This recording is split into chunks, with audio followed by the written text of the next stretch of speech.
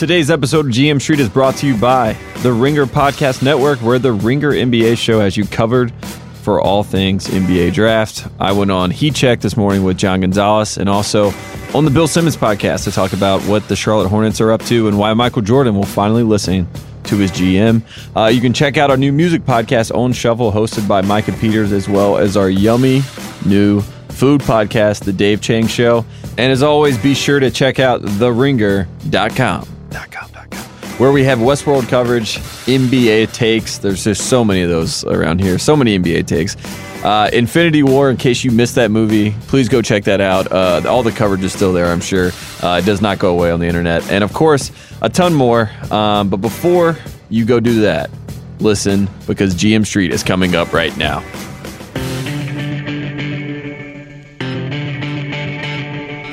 Welcome to GM Street, part of the Ringer Podcast Network. It is Monday. It is June 18th. And joining me on the line from New Jersey, it is Michael Lombardi. Lombardi, how you doing?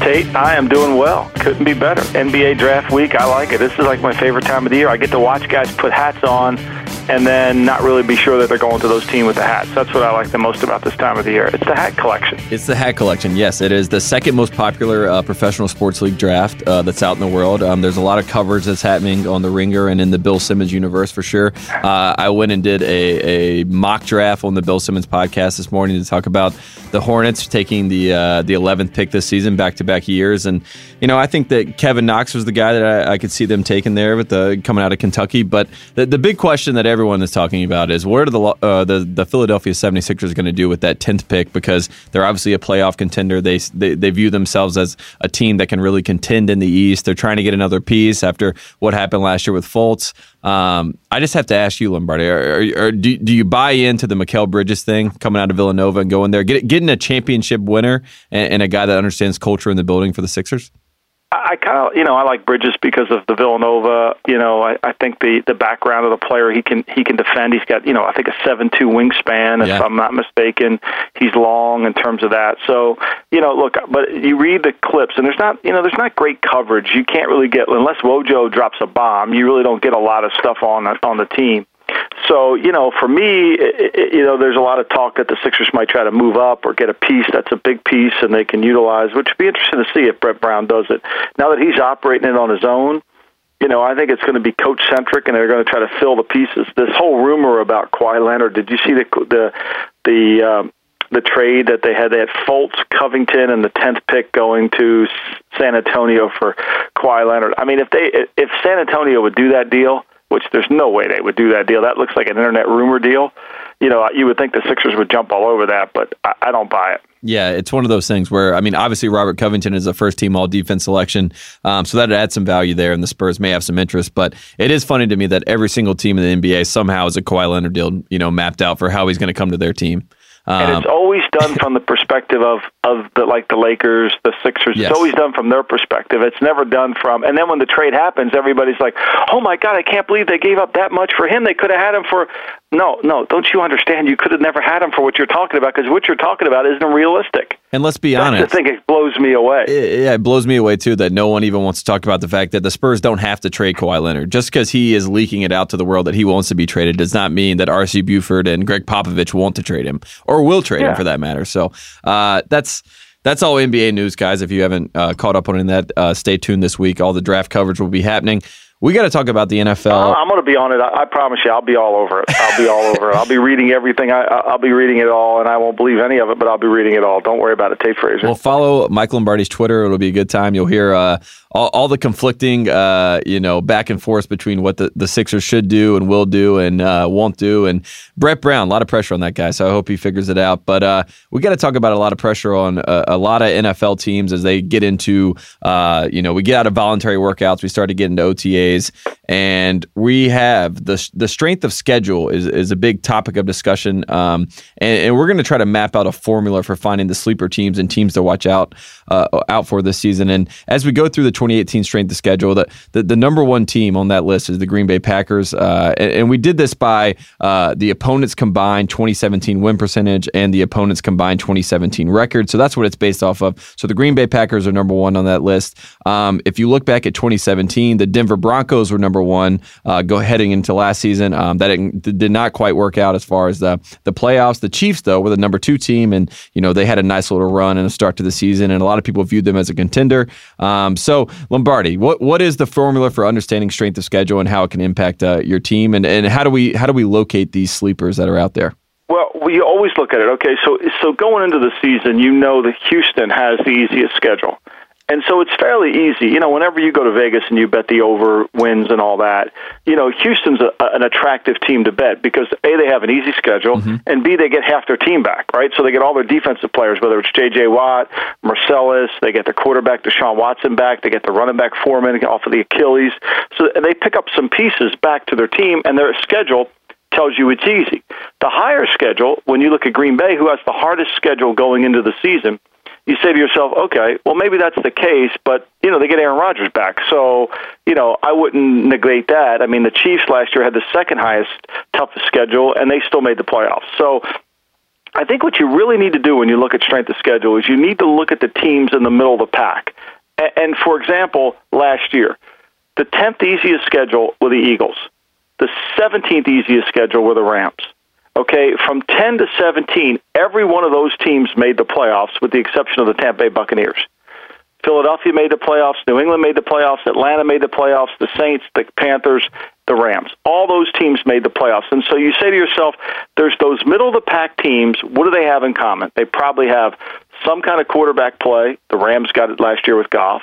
They have some kind of defensive temperament. And they're probably got a schedule that favors them where they're not going to go on 4 or 5 game losing streaks, so they're going to knock themselves out. And so therefore, the middle of the pack. Now, you always look at the bottom of the pack and say, okay, last year the Colts had the easiest schedule in football. And they proved it to the point where the Colts were a 50-minute team. They played 50 minutes really well. They couldn't close. They had more leads into the fourth quarter than most teams in the NFL, except they couldn't win any games. And that's probably not because the Colts were a talented team, but because the Colts' schedule wasn't very good. And so then you look at the bottom and you see from 27 to 32, 4 of those 6 teams made the playoffs: the Vikings, the Steelers, Jacksonville, and Tennessee. And then this year you look at it and say, okay, let's see, who's down there at the bottom this year? Well, once again, it's Houston, Tennessee, Cincinnati, Oakland, Denver, Jacksonville, Pittsburgh, the Jets. So you got to think that the one team that you have to think is going to benefit from the most of all this is the Chargers. Last year had a tough schedule. This year they have the 24th easiest schedule. You got to think they're going to take advantage of it. Absolutely. And one of the benefits, we should say this, if you are in the AFC South, you are conditioned to have an easier schedule just because of the way the AFC South has been much maligned over the years. But obviously the Titans have taken a step up. We saw them make the playoffs. We've seen, Houston with Deshaun Watson. There's a lot of upside there. Andrew Luck is now throwing a football, even though it is a college-sized football. He is now throwing a football. We have video evidence of that. So that's some exciting stuff for AFC South fans. I want to look at what you were talking about, the middle of the pack, and try to find some of these teams to look out for. And I look at the 12th team that's right there, and that is the Carolina Panthers, which is followed right behind by the Atlanta Falcons, the Washington Redskins, the 49ers, the Dallas Cowboys, the Miami Dolphins, the Buffalo Bills, and then we get to the Super Bowl champion Philadelphia Eagles. That's right in that sweet spot that we saw work out last year. So if we're on that same trend, those are a lot of teams right there in the middle of the pack that could be some real contenders and some definite playoff teams. And then you look down a little bit further, you get to the Baltimore Ravens, a team that is trying to find their identity right now with, Lamar and the Joe Flacco situation. But then we get to New England, with the juggernaut that they are. And who knows, right behind them, the Indianapolis Colts, what we'll see with Andrew Luck coming back. And then, like you said, at 24, we have the Chargers. And I think that's really the cutoff line, because then we hit Jets, Steelers, Jaguars, Broncos, Raiders, Bengals, Titans, Texans to finish it all out. But that little middle of the pack period right there with all those teams, if you are a Dallas Cowboys fan, or you are a Falcons fan, or if you are even a Buffalo Bills fan, that you're right in that range based on what we saw last year to maybe make a run and obviously be in playoff contention. Right. Now, Vegas doesn't think Miami's going to be very good, but they're sitting in a sweet spot with Tannehill coming back. Maybe they can find a way. They got a schedule that's conducive to it. But I think the 49ers at 15, they're sitting there perfectly primed with their young team coming back. Garoppolo's going to get to play the full season. Their defense should be better. They got a running back. They're going to have more weapons for their offense. They got a good head coach that I believe is a good head coach. So, to me, I look at San Francisco and say, you know what? They could be the Rams of last year. the Rams this year have to have the 5th highest schedule. So it's going to get harder for the Rams. Last year we saw the Rams get behind in Dallas and make this great comeback in the second half. But when the Rams played the Vikings, when the Rams played Washington early in the season, when Washington was healthy, when the Rams played the Eagles, when they played those better teams, they didn't win.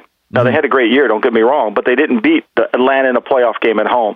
They couldn't beat New Orleans. They beat New Orleans at home. That was probably one of their best wins. Beating Seattle, does it really count anymore? I don't know. And that's another team to look at. Here's Seattle. When you look at Seattle, Seattle's got the 5th hardest schedule next year. I mean, Seattle is a declining team with the 5th hardest schedule. And if you believe Russell Wilson's the guy, then go with it. But I think there's a lot of pieces still have to come together for Seattle for you to be convinced that they can do it. And you mentioned the Rams. I mean, I think that they could be caught in a little bit of what we saw with the Cowboys. They have that great season where they get 14 wins, and then they basically just run it right back, and then they struggle last year. I mean, there could be a little bit of a regression with the Rams, especially with this schedule. But they did, as we know, add a bunch of talent on the defensive side of the football. So they did tweak some things. It's not like they're going to bring back the exact same roster that they had last year. You obviously with Sue and Talib and Donald, waiting on his new contract. So those are some teams to watch. I want to talk about the team that has the hardest schedule, though. Well, one more thing before you go, Tate Frazier. I think this. I think Pat Riley has an effect on this. Mm-hmm. So I think Pat Riley, the disease of me, has an effect on this strength of schedule. And there's some team in here that, is going to be affected by the disease of me. And could it be the Rams? Sure, it could be. Could it be Seattle? I think there's a lot of controversy in Seattle. Even though they didn't make the playoffs. Let's be honest. I mean, the Legion of Boom is basically, over at this point. And I think the disease of me has already, infiltrated Seattle over the past couple of seasons, to be honest. No doubt. And then here's the one team that I think you got to be careful of, Minnesota. I mean, we all loved, Case Keenum got a huge contract. He played the 27th easiest schedule last year. Plus, that schedule was easy for him last year. And then he played that easy schedule without Aaron Rodgers. Mm-hmm. Okay? So now this year, Kirk Cousins comes into a tougher situation. He's got to play the 8th hardest schedule in the NFL. Now, a lot of people think the Bears are a team to reckon with. Well, the Bears have a tougher schedule. Same thing with the Lions. The Lions have the 2nd hardest schedule. So to me, I think it's a combination of those things. I think Minnesota, the expectations are higher. They've got a lot of good players, and Cousins is in there, but now the strength of their schedule is much different. Them and the Rams, you have to be worried about. The other key factor here, Tate Frazier, is this. 50% of the teams that make the playoffs from one year to the next don't return. Mm-hmm. So there's 6 teams that aren't going to make it from last year to this year. Who are those? And I think this is where you look, and that middle of the pack is where they get replaced. I think you're looking at the Tennessee Titans. Just kidding, Tennessee fans. But the Titans, the Titans, they walk down the street, they have the 31st easiest schedule. You're right, and that's the draw. But that being said, I think Houston is what skews that a lot because Houston's team last year wasn't Houston's team. Now, the John Gruden-led Raiders, they have the 29th easiest schedule. Gruden comes into a situation, he takes over a team with the 29th easiest schedule. You got to think that team is primed to make the playoffs. New coach, offensive mind, tighten things down. You would have to say to yourself, that team is primed to make the run. Denver's not primed to make the run. The Chargers, maybe. We know that the Chiefs are going through a new quarterback. I think that's the one team that jumps out if you say, wait a minute, here it is. You get a new coach, get a new guy come in here, easy schedule. Here they go. I want to talk about, before we move on, now I want to talk about some other teams. The 2 teams that are tied for 25th easiest schedule, the Pittsburgh Steelers and the Jacksonville Jaguars, 2 teams that are obviously juggernauts in the AFC at this point, especially on the defensive side of the football. But Blake Bortles and Ben Roethlisberger having that setup with those, with that draw of a schedule, I mean, those are teams really to watch out for too, right? They could really make a run. No doubt, but remember, Cleveland's 0-16, so that adds those 16 losses go into Pittsburgh's schedule, which softens it up. So if Cleveland's a little better, that schedule's not going to be soft. Same thing with Jacksonville. All those losses by Houston last year are going to soften their schedule up. So I think there's some anomaly here, and you got to that's why I don't think this is, and I'm not a statistician, but this is when you look at the lower level teams, you have to be really careful thinking they're going to make an immediate jump because that strength of schedule isn't really accurate because you must understand that there was an aberration within those numbers. Yep. Whereas the middle of the pack, there's typically not an aberration. Yeah, I forgot about Huey Headlines, and he can never forget. He went swimming in Lake Erie. He took the whole team with him. Absolutely, messing up the mean though. That's what he's up to. Let's talk about the team with the hardest schedule and how they've been in the headlines. Mike McCarthy. This is a new system that he's been putting in. Obviously, we remember the CBA in 2011. It changed so some of the makeup with off-season workouts. I mean, they used to start in March, and then they were pushed back to April. There's a lot of non-contact, a lot of people wearing shorts, a lot of no pads. But Mike McCarthy, his new thing is, I have the veterans. I know that the veterans, are up to speed on everything that's going on in Green Bay. Let's give them the time off. So Mike McCarthy is letting guys that are veterans of 4 more years, they don't have to come in. And if you are a rookie or up to your 4th year of the NFL, then you do come in and do some extra work because he wants to work with these guys who are younger and help groom them a little bit. Just that philosophy. Can you talk about that, Lombardi? I think it's really smart. I think it's probably the right thing to do. Because, look, how many times is Aaron Rodgers going to throw a Y stick? How many more times does he have to run H2 pass? He can do that. You got to get other players ready to play football. And because they've laxed the rules in terms of letting the rookies and the free agents come in there, you've got to catch them up. So, you got to think of it this way, Tate Frazier. Basically, the rookies are like people that have just dropped into a class halfway through the class, right? So they're studying world history, and they come in 6 weeks into the class. Meanwhile, the other people have had it for 6 weeks, so they're behind, and they never catch up. And football is not a game that you can play with fast and you can play with quickness if you don't know where you're going. You've got to know where you're going first. That's why Dungy was so successful with his defense. He made his defense so simplistic that young players could play, and young players didn't require a lot of thinking, so they could use their skill set to play fast. And I think what McCarthy's doing here is very good. I think it's revolutionary. I think it's important for them to get the young players. They need all the reps they can get because fans don't understand. Football is a mathematical sport. You only have so many reps, and if you're giving them to the players that can do that job, you're taking away from guys you're trying to develop. So what he's doing is essentially starting a farm system there in Green Bay. He's developing his players. He's player development. And when we used to have a lot of 2-a-days camps, I used to believe that the second practice should be just nothing but for the young players. It should just be for the young players, and it helps injury-wise because when you've got a bunch of young players out there, they won't get the old players hurt. The young players, sometimes the bad players fall on the ground, get somebody hurt. That's why when you go out to practice during the season, Tate, you never worry about injuries because the players know how to practice. But when you go out to practice in August or September or July and August, you're scared to death about it just because half the guys don't know how to practice. So this is good, and I think what McCarthy's doing is it's different. So obviously people are going to second guess him, but I think it's the way it should go.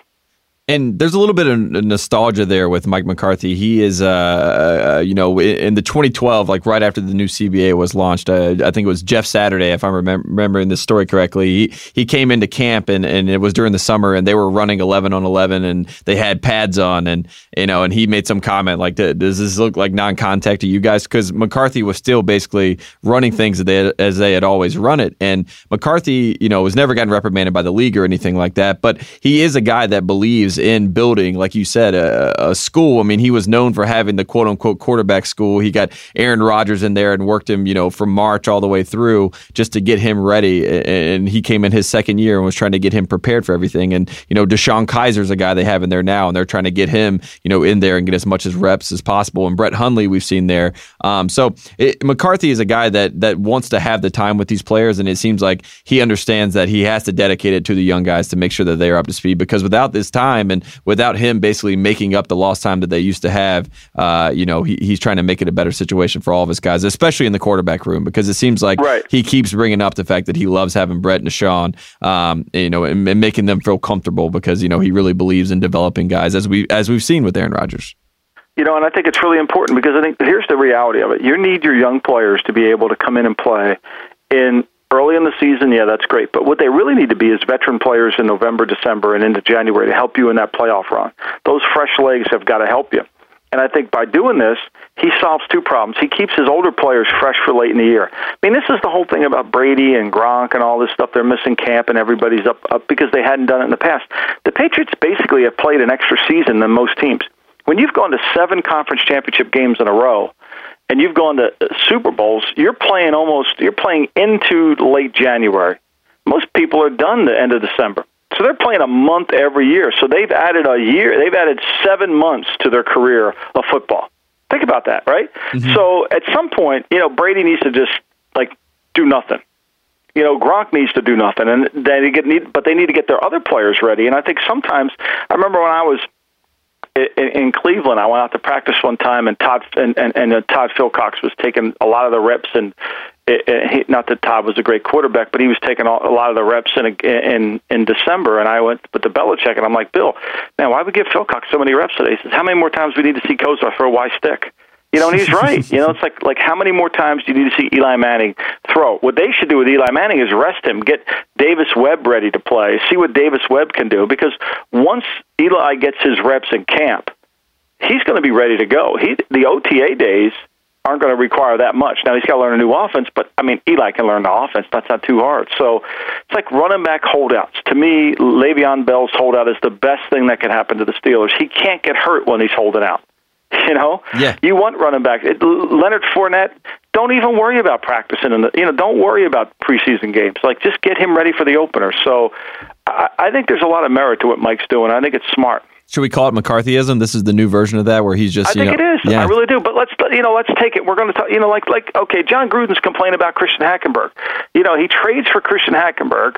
And then he blames it on the system, saying that Hackenberg's been a product of the system, how he's not been able to develop as a quarterback. What is John talking about? Like, explain to me. John's a smart guy. John gives reps. John wants all his veterans taking all the reps. John doesn't want to develop any quarterback. He cuts the guy, and he blames it on that. Well, why would you trade for him? The same problems that occurred for Hackenberg before you traded for him are the same problems after you traded for him. Like, if you trade for Hackenberg, before you say, okay, we're going to take Hackenberg on, here's the plan how we're going to handle Hackenberg. Okay, we're going to bring him in here. He's going to get X amount of reps, and after 4 weeks, we're going to evaluate him and see where we are. You just don't make a trade and say, oh, let's just trade for Hackenberg, see what he got, and then we have one day of practice. Okay, we don't have enough time for Hackenberg. It's the system's fault. How dumb does that look? Yeah. Like, you trade for Hackenberg, you trade him, say, look, I know the guy hasn't played in 2 years. He's the only quarterback in NFL history who was drafted in the second round or higher and never took an NFL snap. So we know he's had no reps. Now, we also know that at practice, he barely could hit the side of a barn. The ball, you talk about the guy from Major League, the guy in Major League. Yeah. He couldn't make a throw ever, right? Uh-huh. Exactly. So, that's Hackenberg. He's all over the place. But the point here is like, once you trade for a player, you got to make a plan for how you're going to develop the player. Gruden's blaming it on the system. McCarthy's saying to himself, here's the system. Let me figure out how to work it. I think it's brilliant.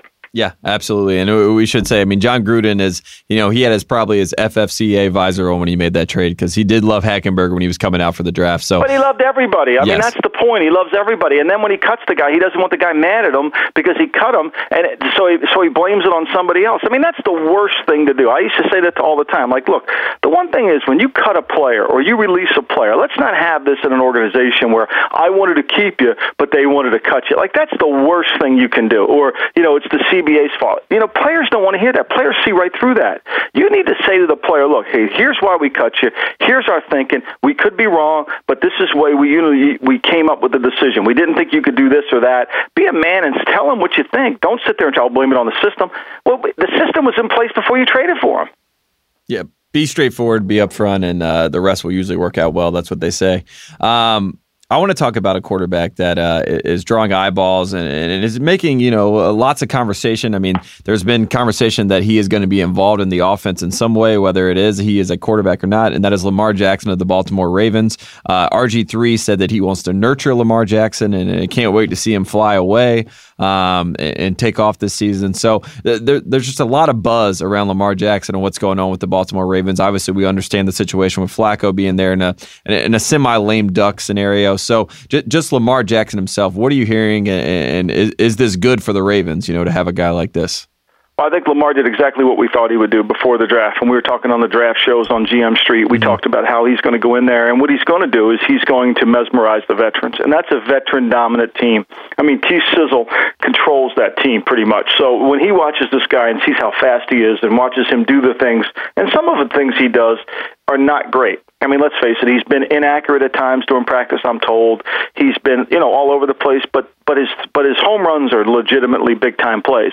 And those big-time plays jump out at you. It's not middle of the road. It's feast or famine. He's going to be great, maybe have a few bad plays. And I think what he's doing is exactly what I thought he could do in the draft, is what a lot of people in the NFL thought he could do, is he's coming in there, and he's dazzling them with his athleticism and his speed. They already called him a young Michael Vick, which everybody, including Michael Vick, said he was better than Michael Vick. So I think it's just the status quo, and they're going to find a way to get him in the offense. And I think, it's funny, in Gridiron Genius, the book I just finished writing, they wanted me to write a chapter about the future of football and what it will look like 20 years from now, and so I did. And I really think there's going to be a time where we're going to almost have two quarterbacks, like the old single wing. Mm-hmm. Could you imagine Deshaun Watson and Lamar Jackson on the field at the same time? Who plays quarterback? Who plays wide receiver? Who does what? And who does this? Or running back. They can play anything.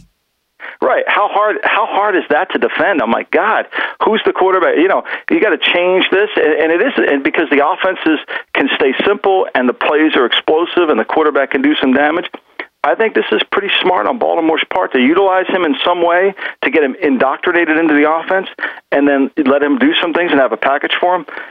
I think it'll be a good thing. And look, Baltimore's a team. They know everything's on the line. I mean, look, Steve Bisciotti, he's made it very clear it's either win now or everybody's going home. I think it's a smart move. And we should say it has been reported out of Ravens camp that they are toying with the idea of doing some two quarterback stuff with Flacco and Lamar both out there together. You talk about veterans that have been, had glowing reviews for Lamar Jackson. I mean, Eric Weddle, the safety, said that he was as talented of a player that he's ever seen, and that believes he has a bright future ahead. Lamar Jackson ran, the first team offense for an entire day at minicamp on Friday, I believe. So it seems like everything is going in the right direction, and he's obviously worth that 32nd pick, and that was a great move to move back into the first round and take him.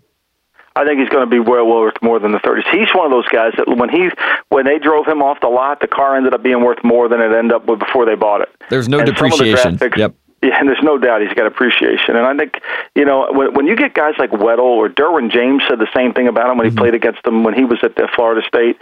When you get guys say this kind of stuff about a player, they see it because they're watching it all the time. And I was watching Brett Favre with Gruden on the one-on-one, and he was talking about how players didn't think he could make the throw against cover two. And I think what you see is players watch Lamar do things that they've never seen done before, and that's what separates them. Now, sometimes it's not going to be very good. Sometimes he's going to throw the ball in the dirt, and you're going to get wonder, and maybe the third down percentage won't be as high.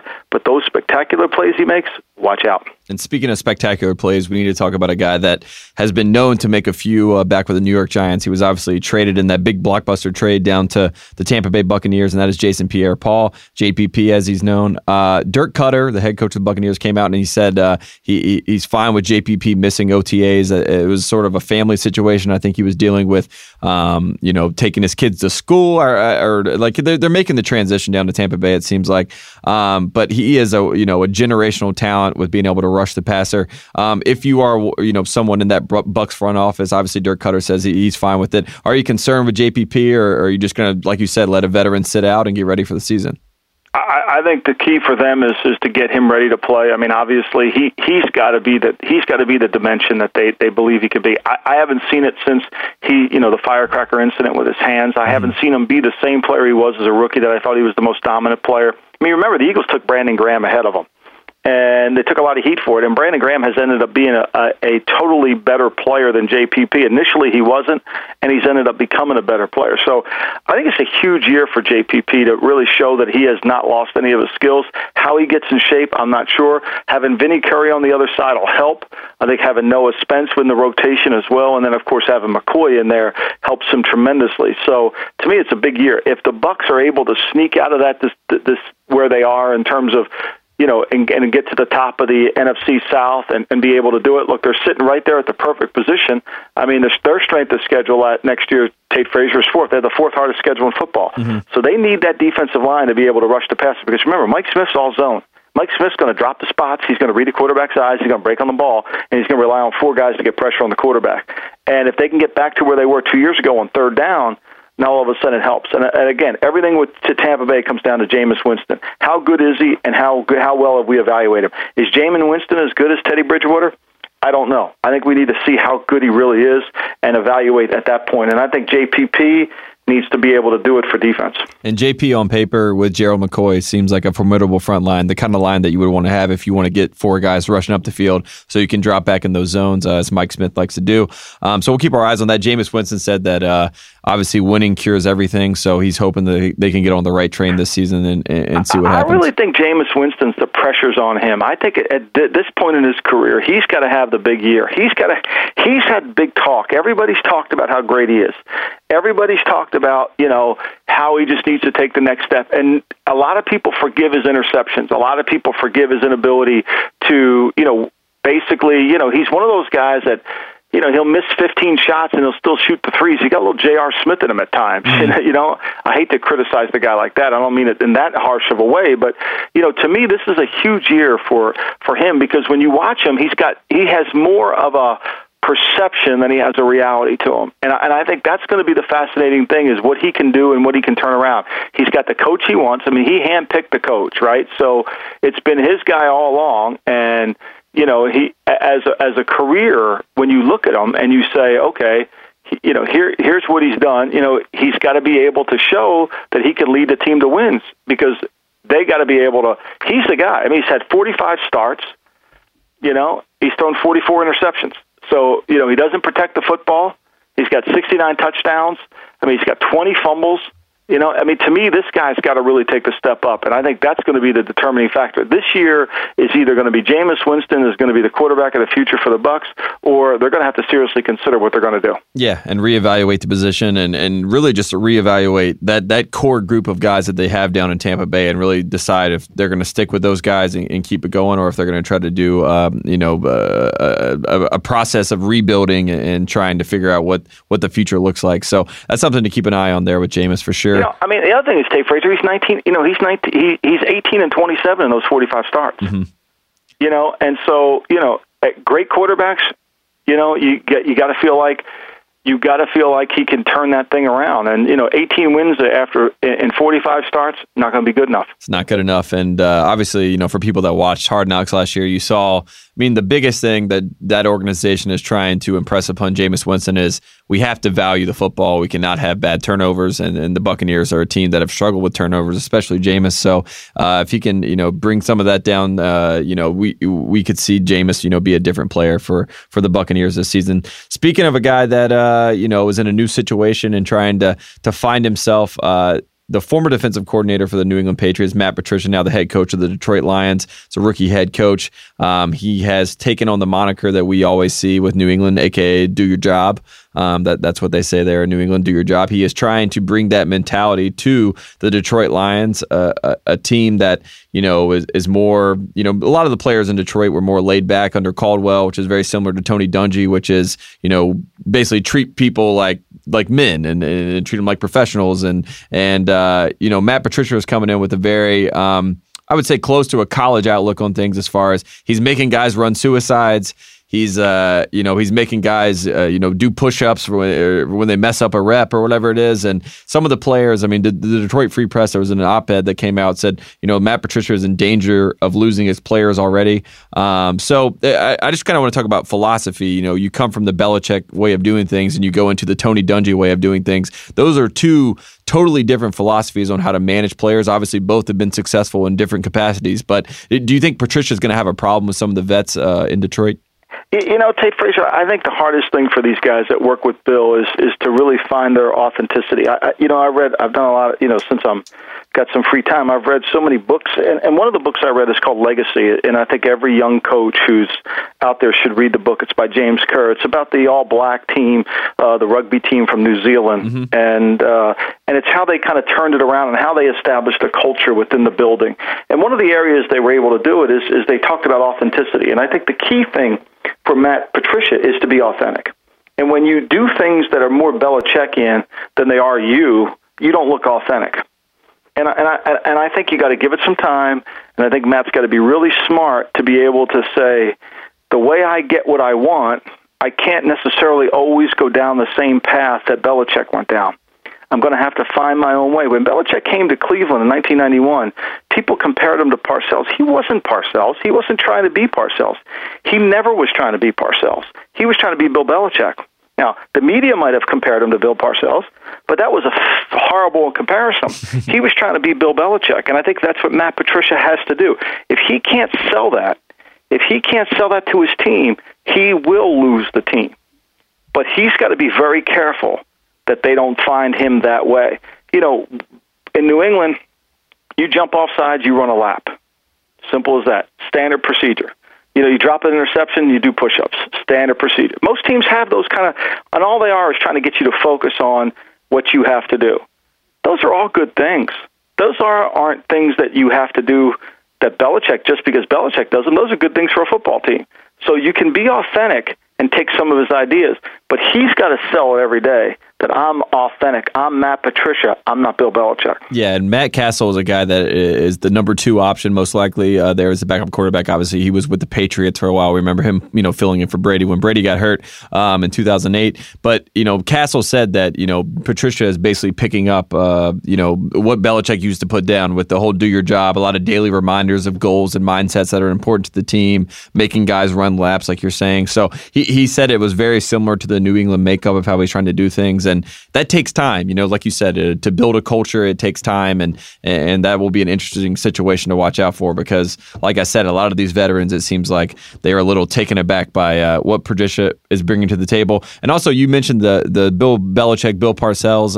If you haven't watched, this is for the listeners, if you haven't watched the 2 Bills, the 30 for 30 on those 2 guys, you need to, and you will absolutely understand what you're saying about those guys being so different because that was a lot of the times they had their issues came from the fact that they were so different. Right. Parcells had a way of doing things, and Bill, had his own way of doing things, and he let Bill operate, with some autonomy a lot of the time, especially with LT and that D line. But at the end of the day, Parcells was calling the shots, and they had different outlooks, and it's very cool to see how those 2 guys handle things because you can have the same result by doing it totally different ways, and Patricia has to find his own way. Yeah, and both men were individuals. I mean, Bill didn't come in there to be Parcells. Bill's not going to go to the press conference and he's not going to walk around the team and pregame and crack jokes and try to passively aggressively try to motivate a guy or call a guy out. I mean, Bill's going to do it exactly how he does it, and Bill Parcells did it exactly how he did it. And I've often said this many times. I mean, Belichick is more of a slower, meticulous builder of what he's doing. Parcells is one of those guys. He could go in and build 3 or 4 homes at the same time. Belichick's probably only going to build 1. Now, they're both going to end up with winning results, but they get there at different points. And I think that's what Matt has to really do. If I'm Matt Patricia, I'm spending my summer trying to figure out how to create Belichick's culture by going down different streets. Read Legacy. Read books about it, because the only way I can do it, I want what Belichick has.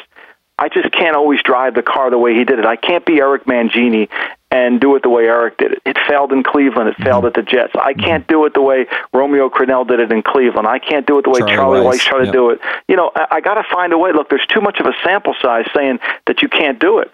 And so maybe I should take the Nick Saban approach and do it his way. Now, Nick couldn't do it in pro football because it was harder.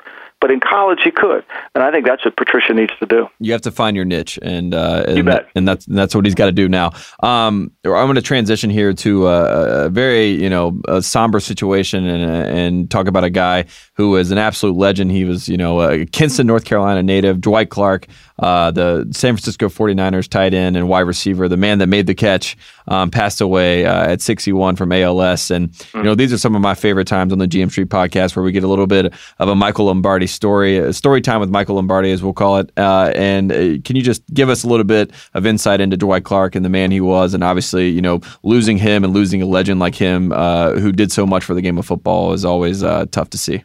It's funny when you look at the 49ers' success in the draft when Bill Walsh took over the team in 1979. He went to Los Angeles to work out a wide receiver, James Evans, and who he ended up drafting, and he needed a quarterback to work out for him.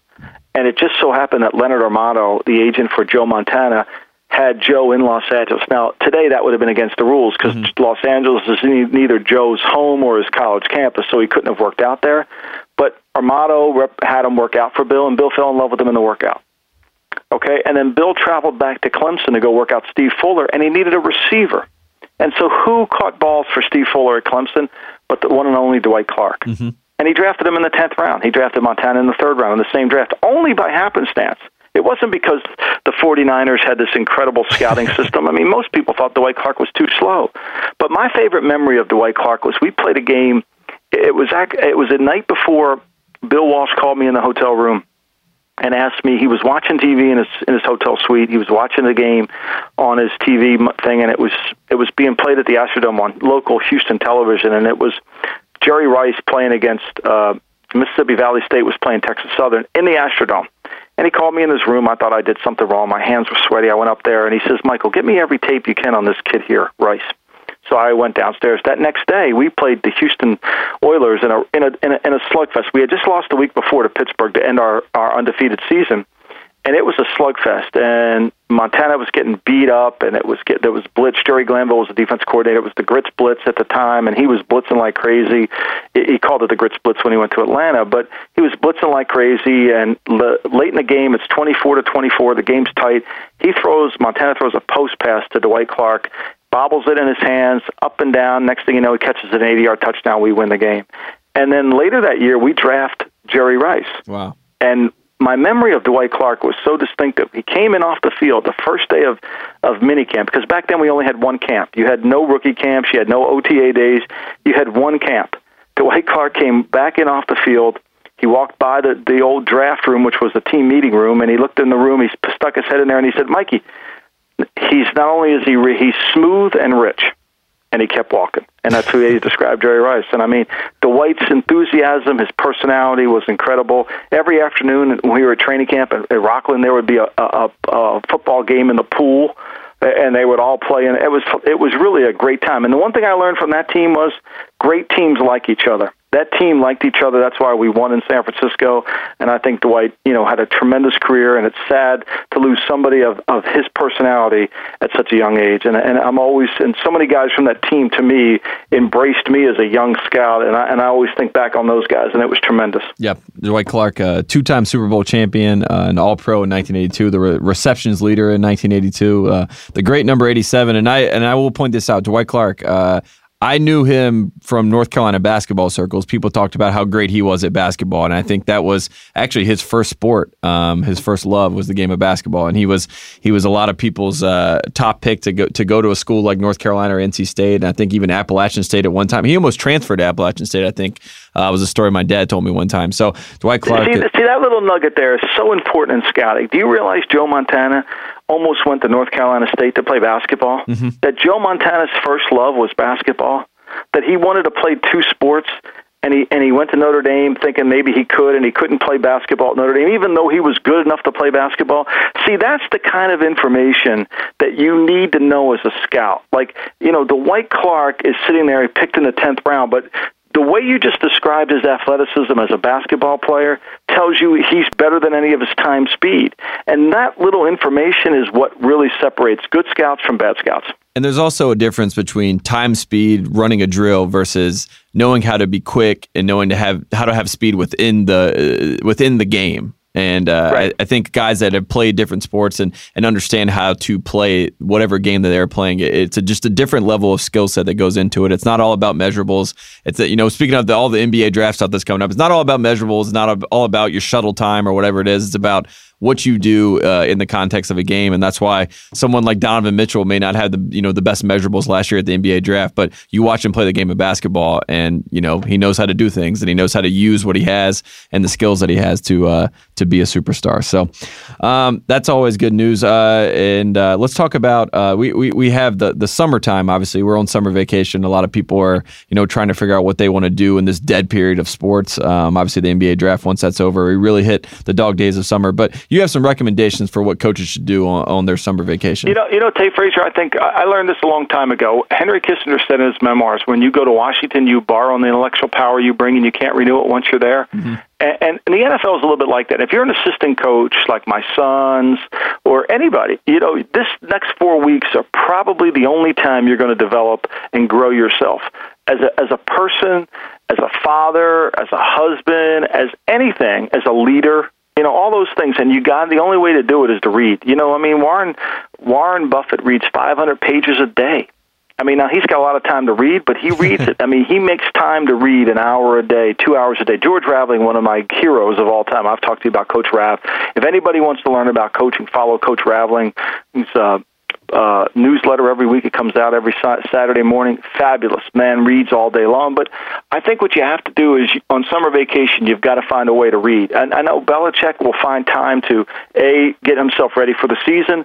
He spends a lot of time on the college draft. I mean, there's got to be 2 to 3 hours a day that you can cultivate yourself to improve. And I think if you read, and reading is the only thing you can do. You can study tape, you can study tendencies, but unless you want to enhance your mind, the only way to do that is read. And I would read, if I was a young coach listening to this podcast, I would read Legacy. I would read a book called Smarter, Faster, Better. It's a fascinating book, Tate Frazier, and it's really what's wrong with the NFL draft. It's the groupthink mentality and how bad groupthink is. Mm-hmm. It's a great book to read. The other book I talked to you about is Coach Wooden and Kareem. Yes. Great insight into Coach Wooden. Fascinating read into Coach Wooden. The other one I thought was great was Shoe Dog. Like when you read Shoe Dog about Phil Knight, you realize how many struggles he had. You see Phil Knight today, and you see one of the richest men in the world, but when you read this book, you realize his vision was what his power was. And then the other book that I'm just absolutely in love with is called The Boys in the Boat. It's about the 1936 Olympic rowing team for the United States and how they came together as oarsmen on the lake and won the gold medal in Germany with Adolf Hitler. Fascinating read about the power of people working together. So those would be the 5 books I would read this summer, and all of them are great. A couple of them you can read in a day or two. Legacy you can read in a day. I think you could read Shoe Dog in a day, and you could read Coach Wooden in a day. And, so really the only other ones that they take a little bit of time. Absolutely. I should say that Shoe Dog is Bill Walton's favorite book. For people that didn't watch college basketball during the Maui Invitational, Bill Walton read Shoe Dog while he was on the air during the middle of a basketball game. So that's how good of a book it is. And it's easy, and it's an easy read. I mean, it's not, and he's not, and the thing I like about it, and I hope people that read my book, it's not a self-serving book. Like my book has, I know the title's Gridiron Genius, but it's not about me. It's about the geniuses I worked for. And so it's a book about how humbled I am to be able to have learned from so many people. And I think that's by, when you read Shoe Dog, you get a sense of the humbleness of Phil Knight. And you get the sense of why his authenticity was so great. But really, when you read Legacy, you basically have a roadmap to the future. James Kerr did an incredible job with that book. But Smarter, Faster, Better. I'm going to talk to the writer. I got to find I'm going to try to contact the writer who wrote the book because I think there's another book in there about why the NFL and NBA draft are all bad because most of it is based on groupthink. Mm-hmm. And groupthink doesn't work. Yeah, in the words of Bill Walsh, if we're all thinking alike, no one is thinking. Ain't no one thinking, Tate Frazier. Absolutely. This has been another edition of GM Street. We will be back in a couple of weeks to get you all caught up on everything that's going on in the world of the NFL. Next week, Kevin Clark and Robert Mays will be back on this feed. Until then, thank you, Mike Lombardi. Thanks, Tate Frazier.